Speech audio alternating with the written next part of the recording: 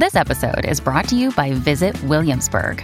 In Williamsburg, Virginia, there's never too much of a good thing. Whether you're a foodie, a golfer, a history buff, a shopaholic, an outdoor enthusiast, or a thrill seeker, you'll find what you came for here and more.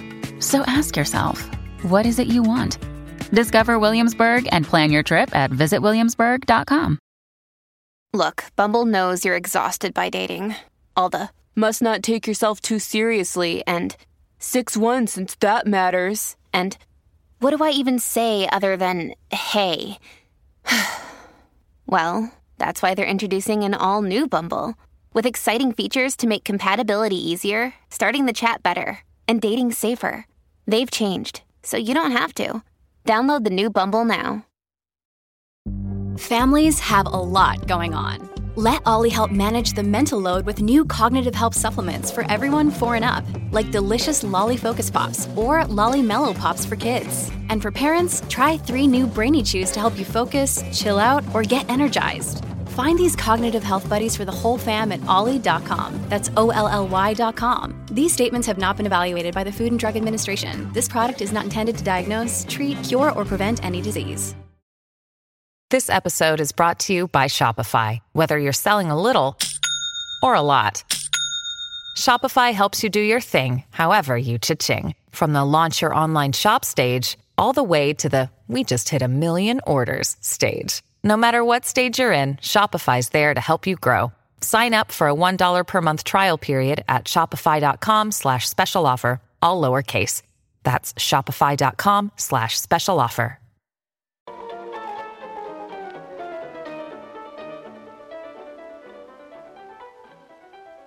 Did you ever stop to think about the many different kinds of living things there are in the world about us? There are plants and animals on the land, in the air, and in the water. These living things are... Welcome to another episode of Religionless Church. This is Mason Menninga. So for this episode, we are going to be talking to Drew Moser. Drew is the Dean of Students at Taylor University. And he's also not only working in Christian higher ed, but he's also an author. And he has just released a new book called Ready or Not, which is kind of about how millennials can engage with the church, with spirituality, vocation, and a number of other things. And so Drew and I talk about that. We also have Ryan Phipps, good old Ryan Phipps. He's a pastor out in Maryland, and he also kind of has a music project, side project called Saturn. And so him and I talk a little bit. That's in the middle of the episode. And I think his trip hop, however it goes, it's really interesting. It's not something I normally listen to, but I really dig it. I really do. So you'll be able to hear those two throughout this episode. Also, be aware that I just started a Patreon page where there's a number of different tier levels where you can support me financially at a $1 a month level, a $5 a month level, and a $10 a month level. And each one of those have different rewards that you will receive in exchange for some cash and moolah for me. So I hope that you would love to be a Patreon supporter. So you'll be able to find that link in the description, and you'll also be able to find the links for both Drew's work and for Ryan's work with Saturn in the description below. So be sure to check their stuff out. Be sure to check my stuff out at masonmenninga.com and the other links below. I know you all are getting tired of my voice, so here's Religionless Church. As much as you can, collaborators, innovators, mice and men.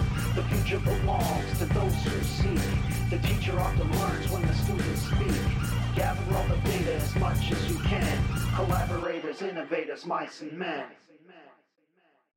Today we have Drew Moser with us. Drew is a college professor and dean at Taylor University and the author of the recent book, Ready or Not. And I think that book is coming out in a few weeks. So by the time that this podcast, by the time you're listening to this right now, it will have already been out. But Drew is also a father, a husband, and he's been an author of a few other books as well. So Drew, you're all of those things. But I'm curious, who is Drew Moser to Drew Moser? Man, that's a great question. And I've listened to your previous episode, so I knew this was coming. Uh, but that's a really tough question for an Enneagram Type 3 like me, if you're into the Enneagram at all. So that's hard to unwrap the personas that are there for a 3. But um, I think I'm learning to embrace myself as simply one who is loved by God and loved by others. And that's I'm learning to be my lifelong journey to recognize that as my identity and not all these other things that are in a bio or yeah. I'm also a big Cubs fan, so there you go.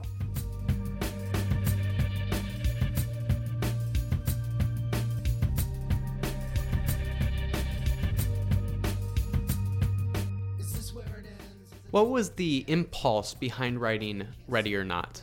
Yeah, there are a few. One, it was, I'm in my 30s now, well into my 30s. And so, in some ways, this is the book I wish I'd had when I was in my 20s.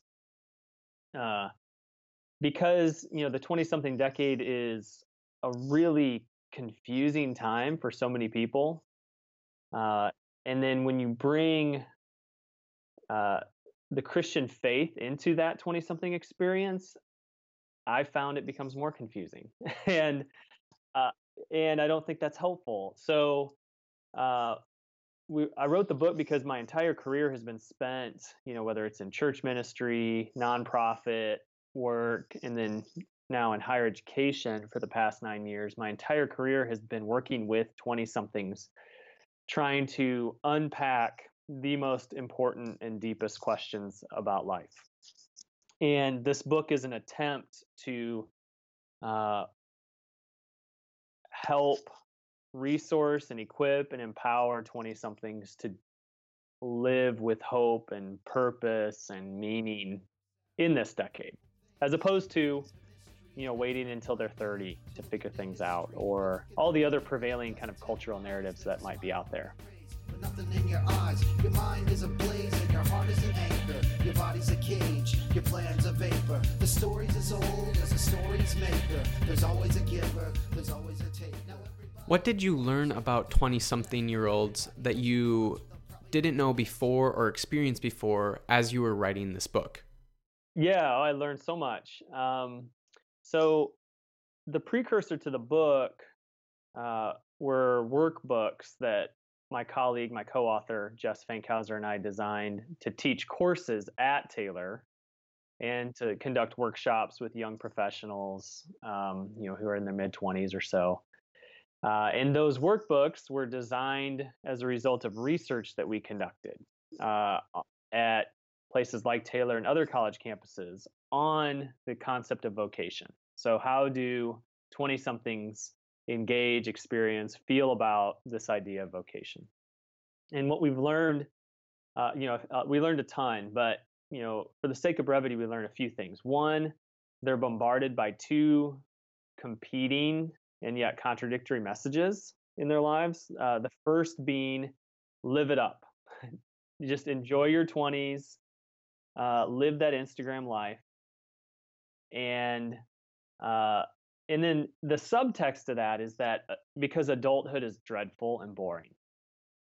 So soak it up as much as you can for as long as you can, document it all on social media until you have to figure out, this hashtag adulting thing.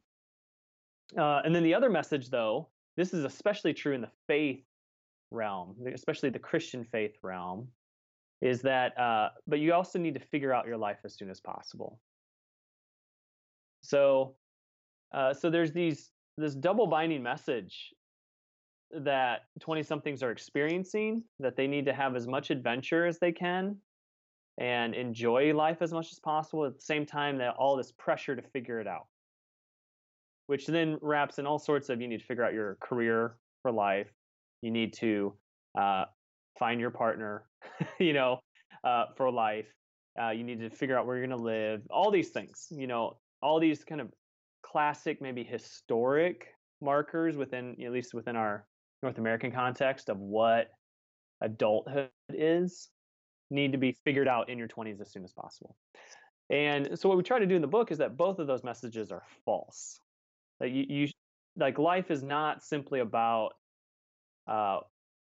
adventure after adventure after adventure. It's also not about figuring everything out as quickly as possible. We also learned that because of those messages, 20-somethings experience a lot of pressure and confusion about this idea of God's call. And that leads them to potentially some really unhealthy places when it comes to their view of God, their view of themselves, and their view of what it means to be called to anything, really. Now out beyond the belt lies a perfect world. Privacy yards, your little boy and your girl. Inside there's a storm that's never at rest. You're hoping that your best isn't really your... I think something interesting going on here is that we seem to have this idea that adulthood is this concrete thing that you can arrive to. So if you ask like a 50, a 40, a 30-year-old even what it means to be an adult, more than likely they still have no idea what it means to be an adult. They just sort of do these things that might be adult-like and then hope that maybe they're perceived to be an adult. So even in my own self, I've noticed, I'm out of college now, I'm living on my own, and I had these perceptions of like, all right, I'm going to arrive, and this is what it's going to feel like an adult, and so all these things I'm going to do now are going to be adult-like. But I'm finding in myself that I have no idea what's going on. I kind of throw stuff at the wall and hope it sticks, and I think it's stuff that I'm throwing at the wall is adult-like, and I'm hoping that that sticks and will make me be more like an adult. But it's much more of a fluid, non-concrete process than what we expect of ourselves, or we even expect of people that are younger than us. So does your book kind of speak into that idea that I'm experiencing, and I think even a 50-year-old might be experiencing? Sure. Well, in many ways, I think what we're trying to do is to name that, what you just said, because I think a lot of 20-somethings enter into, especially the post-college life, with this illusion that adulthood carries all these concrete expectations that they need to figure out, or that they'll eventually have to get to later. When in fact, and then they import their own view of vocation into that. That suddenly God's calling is, this checklist of adulthood things that I have to accomplish. When in fact, I can say very honestly, as a 38-year-old father of 5, I'm still very much and will continue to be in the midst of figuring out what it means to be an adult. Just like you said, because every new season in life that comes my way provides ample opportunity for me to realize I have no idea what I'm doing, and that I'm not sure that I feel equipped and prepared for what's next. So right now I'm on the cusp of I have 5 kids, all under 12 and under. So we're right on the cusp of parenting teenagers. I don't know what that means. I don't know what it means to be an adult who has teenage children, but I'm about to figure it out. So what we're trying to do, is cast a vision of vocation that is not just a destination that you arrive to, because that's a mirage. There's no destination where I've arrived into my calling and now I can just kick back and enjoy it. No, it's a constant step-by-step working through life as it comes your way. And so the frameworks that we want to instill in 20-somethings, we hope they take with them in their 30s, 40s, and 50s as well. You look out your window at the top of the world, but nobody really knows how much you miss your little girl. She's all that you think, she's all that matters. Enough pressure in the blood to make a head splatter. The story's as old as the story's maker. There's always a giver, there's always a faker. The story's as old as the story's maker. In your chapter on spirituality, you kind of talk about how spirituality is increasingly changing in our context, especially among 20-somethings. So how, in your spirituality chapter, do you speak to the ways in which spirituality is already expressed in 20-somethings, and what do you hope to maybe see better expressed? Yeah, I think what we hope to do in that chapter is really elevate a few things. One would be the contemplative life. So I think I'm a big proponent of contemplative practice as a means of growing our souls. So we bring in some, Richard Rohr and some of his friends to try to help 20-somethings engage a more contemplative space in their spirituality, especially if they've grown up in the church or especially if they've grown up in an evangelical church context and are finding that their spiritual life is not as nourished as they wanted it to be, or that the church did not provide, some of those tools and practices to them that they want or need. And so, we frame it with this umbrella of contemplation. And then the other thing that we try to do is to bring in and give permission to explore and experiment with spiritual practices that get out of maybe some of the dominant narratives of just pray and read your Bible, which are still within that realm of spiritual practice. But this is kind of gets out of the whole, morning Devo youth group narrative. To try to encourage them, hey, try these on, experiment with spiritual practices, see how they work, pay attention to what they do, within you. So we're trying to do that, which can be done both in a church community setting, depending on the church community, or it can be done outside of that too. So what we're trying to do is really reach those that have, those that are in the church but are, questioning why they're still in the church, but also those who have left it but are still searching for a vibrancy to their spiritual life.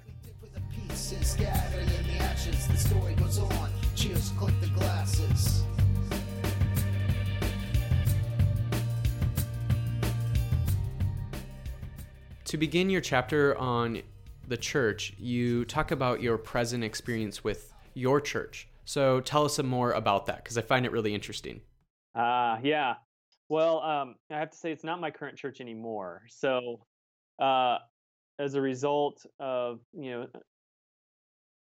as a result of some of the conflict, we're not attending there anymore.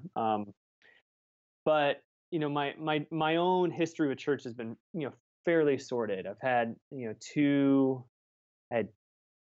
two experiences in which I was working in a church on a full-time basis, in which the senior pastor resigned over very controversial and, moral kind of failure issues. Which, as a 20-something who felt like he was, following a call to ministry in some way, shape, or form, that's really unsettling. And then, my recent church experience, there was a kind of a blow up over doctrine within some of our pastoral staff. My take with it was more about the process that it all went down than even about the doctrinal issues that we were, kind of quibbling over. And so we stuck around long enough to try to see reconciliation through. At the end of the day, that wasn't going to happen, at least not in the way we had hoped for. And so we, graciously bowed out and left that congregation. Yeah, so that's been my history with church, and so I bring that experience and that history into this conversation on church. Another coat of paint for the weekly embalming. Look up, little chicken, the sky is falling. Terror and beauty out in the streets. Your little boy so far away that you can't hear his feet. It's scary. Can I push back a little bit on your chapter on the church? I know I kind of forewarned you before the interview that there was a little pushback. So you mentioned that the church is more about an investment than consumption for the person that goes to a church, that they ought to be investing rather than consuming. And I totally agree with that. I think where my pushback lies is that it seems that you suggest that 20-somethings in general have left the church because they want to consume something from the church, and the church is simply not able to give what they need. But I think it's just the opposite. I think the church in many American traditions, like the evangelical, the megachurch, non-denominational flair, has bought into becoming a product to consume. So megachurches run more like businesses than what we would think of as a church, for example. So I think 20-something-year-olds see right through this because they've lived in an age in which they always are experiencing products and businesses trying to get them to consume their product. They just are constantly being bombarded with that. And I get it in some sense. Like, I try to advertise and promote this podcast. But I think 20-something-year-olds are really seeing a dissonance there with their faith. Their faith ought to be not something that they're just simply consuming, just like any other product. So I think 20-something-year-olds are trying to run away from that type of church. And that's where their distrust lies. It's not so much that their distrust is, or their lack of engagement with the church is because they're not able to consume the product that they want and they're not investing. I think it's rather that the church, under its own volition, has created a product, and millennials and 20-something-year-olds just simply do not want to consume another product, especially when it pertains to their faith. So what are your thoughts on that? Yeah. Well, my first thought is that that's really perceptive. And I think in many ways, it represents, I think, the war within our own souls with how we engage church. So I would say it's that there's two sides of a coin at play when it comes to our engagement with church. Because I do think we're constantly filtering our church experience through our own kind of authenticity filters, which I think you speak to and you spoke to, and I think are absolutely true. I think most of what the American church is trying to push to 20-somethings is shallow. Because I think, especially within the evangelical context, most of what happens is they either shove them into a singles ministry, which is really just a thinly veiled find a mate, right? Or the young couples or young families small group, right? When in fact, that's to some extent I get it, because it's really hard. So much occurs in this 20-something decade that it's hard for church leaders to wrap their minds around. Okay, what can we cultivate that's authentic and broad enough for the diversity that is the 20-something decade? But so I think there's that at play. Or hey, volunteer with a youth group. that happens a lot, right? You're young, you have energy, you're single, you have time on your hands, which is all of those things that carry so much assumption, with them. Which is so funny, very rarely do we ever look to simply an age demographic to slot, people into anything that they would be effective at.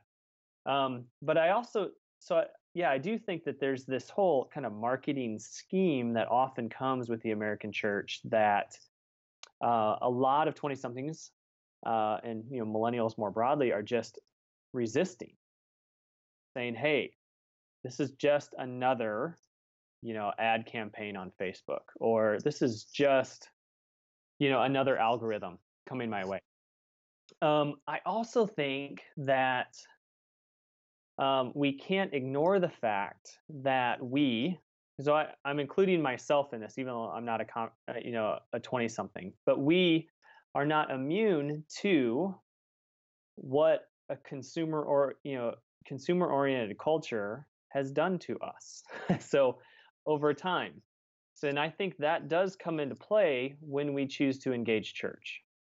So while those authenticity filters might be working and doing their work, I also think we're still bringing our own kind of consumeristic inclinations into the spaces we inhabit, which include church. So I do think we have to be mindful of the fact that an authentic spirituality demands a better and more authentic church experience. At the same time, that requires something of us too, and that's what I try to get at. That's not just about what we like or what feels good when it comes to church, our church experience, but there's a generative and reciprocal relationship when it comes to a church and its parishioners in what they invest in the church, in a church environment. Also wants what they'll probably never get, so we dig for the pieces scattered in the ashes. The story goes on, cheers, clink the glasses. Now everybody walks with a different step, but everybody also wants what they'll probably never get. Also in your chapter about the church, you mentioned that churches are simply just not designed well for 20-somethings. And so a lot of your suggestions seem to be more about what young adults can do, and I totally am fine with that. But what are some of the ways in which you think that churches could redesign themselves so they could actually better engage 20-somethings? Yeah, I think so. A few things come to mind. One would be stop trying to do cheap imitations of the spaces in which they inhabit naturally. So this is where we get to a lot of just trying to replicate the coffee shop or or other spaces they inhabit in the church building itself. So I think a far more effective approach, and this is not a new idea, this has been around, for decades, but is to go where they are and engage them where they are, as opposed to just trying to provide more slick ad campaigns or compelling program offerings to draw them in to the church building itself. So I think that would be one thing. And then the other thing that I would encourage is provide more tangible, and this is me being a homer here, having written a book on vocation, but provide more tangible and authentic explorations of vocation. This bears itself out in the research time and time again, whether it's, some of the Barna Group stuff that's come out on, why millennials or the rise of the nuns, this NONES. And a lot of the conclusions that you can draw from that, one of them is vocation, that the church is not providing a compelling exploration of what it means to be called by God for 20-somethings, for millennials. One more thing I would also say too, and this is going to be the most challenging one for churches to embrace, but we have to be willing to let 20-somethings enter the church with their doubts. And care and steward those well. I think we're in a time and a space in which certitude is being wielded. At least this is how millennials are perceiving it, but it's being wielded as a weapon against them. And what that does is that in their own internal thinking, when they're exploring really important questions about God, the existence of God, about the reliability of Scripture, a lot of these things, and they're having their questions, they don't feel safe to ask them or explore them in many church contexts because of the certitude that's just kind of spewed at them. And that says nothing about, what is truth and the importance of truth and, those sorts of things. Those are important conversations. But most millennials who come, from a faith background or faith perspective feel that the church is not a safe place for them to explore the questions, the most important questions that they bring with them. To me, that is a huge miss, on the part of the American church.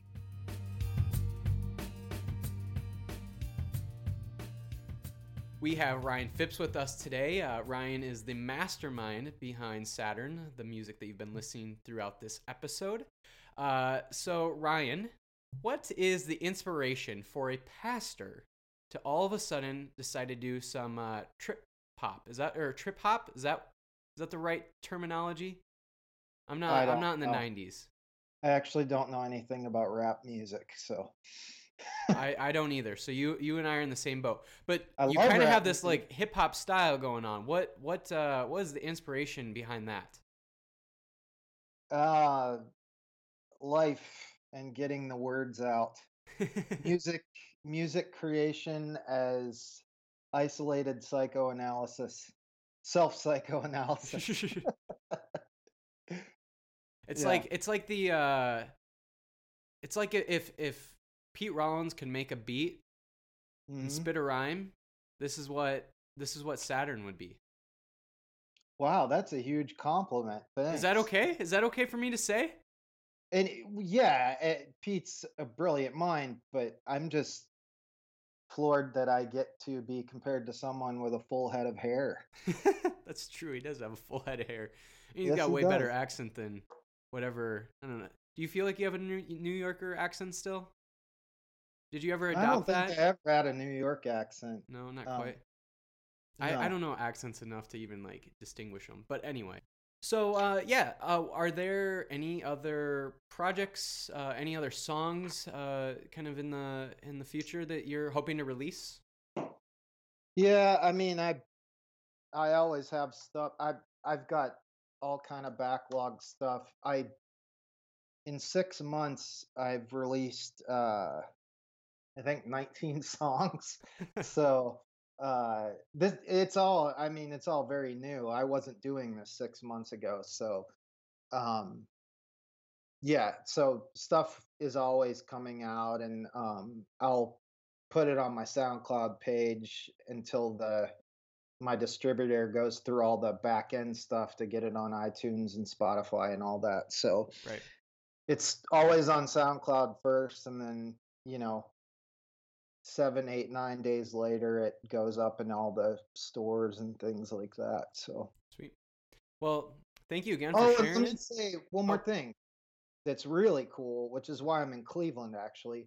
Um, there is an artist here, Shy Moon, that's doing her album release tonight, and I did some remixes of her stuff oh, that will okay. come out on April 9th. And then she also did the vocal hook on my latest single. So um, it's kind of cool to be collaborating that way. Yeah.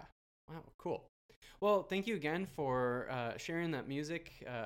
I've really appreciated it. It's like not a territory that I tend to fall in, but I've really enjoyed it, and I mean I really like the work that you do both in music and in your pastoring. So I just kind of have dug it.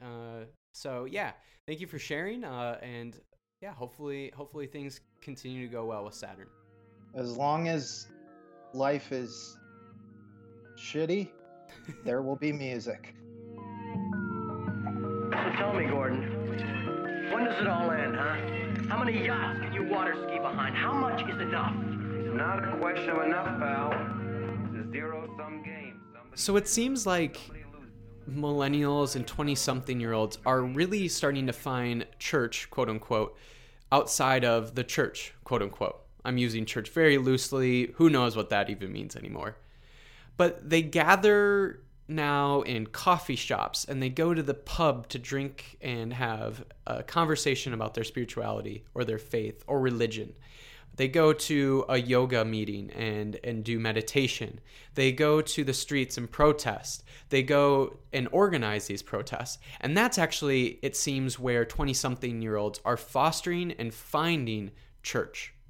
So how do you envision your chapter on the church to speak into the places and spaces in which 20-something-year-olds are finding church, again, quote unquote? Yeah. That's a good question.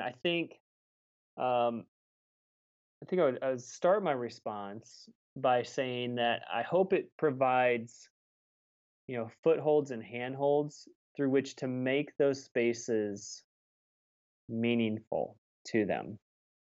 So, um, something of substance within that space, or the ability to pay attention that that space is meaningful. That might be a better way to put it.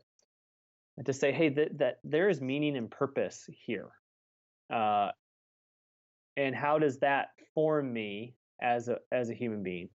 So I think the other chapter does, because there's really two audiences for the book. One, the primary one would be 20-somethings themselves, but also all the people that work with, have influence, supervise 20-somethings also. It's a way to help them understand, hey, here's some things that could be helpful to them and help you in your engagement with them. So we can get beyond this whole, declension narrative about millennials that all they care about is avocado toast and, craft beer and artisanal lattes or whatever. And they're broke as a result. I think there's far more going on there. And so hopefully 20-somethings can pay more attention to the meaning and significance that is there. The presence of God, for instance, in that coffee shop environment, as well as those who are trying to figure out what it means to reach. I'm using air quotes, even though we're on, but reach millennials. They can understand what an authentic spiritual journey is for a 20-something, and get them out of maybe some of those tried and true kind of cookie cutter programming offerings that their church might want to provide.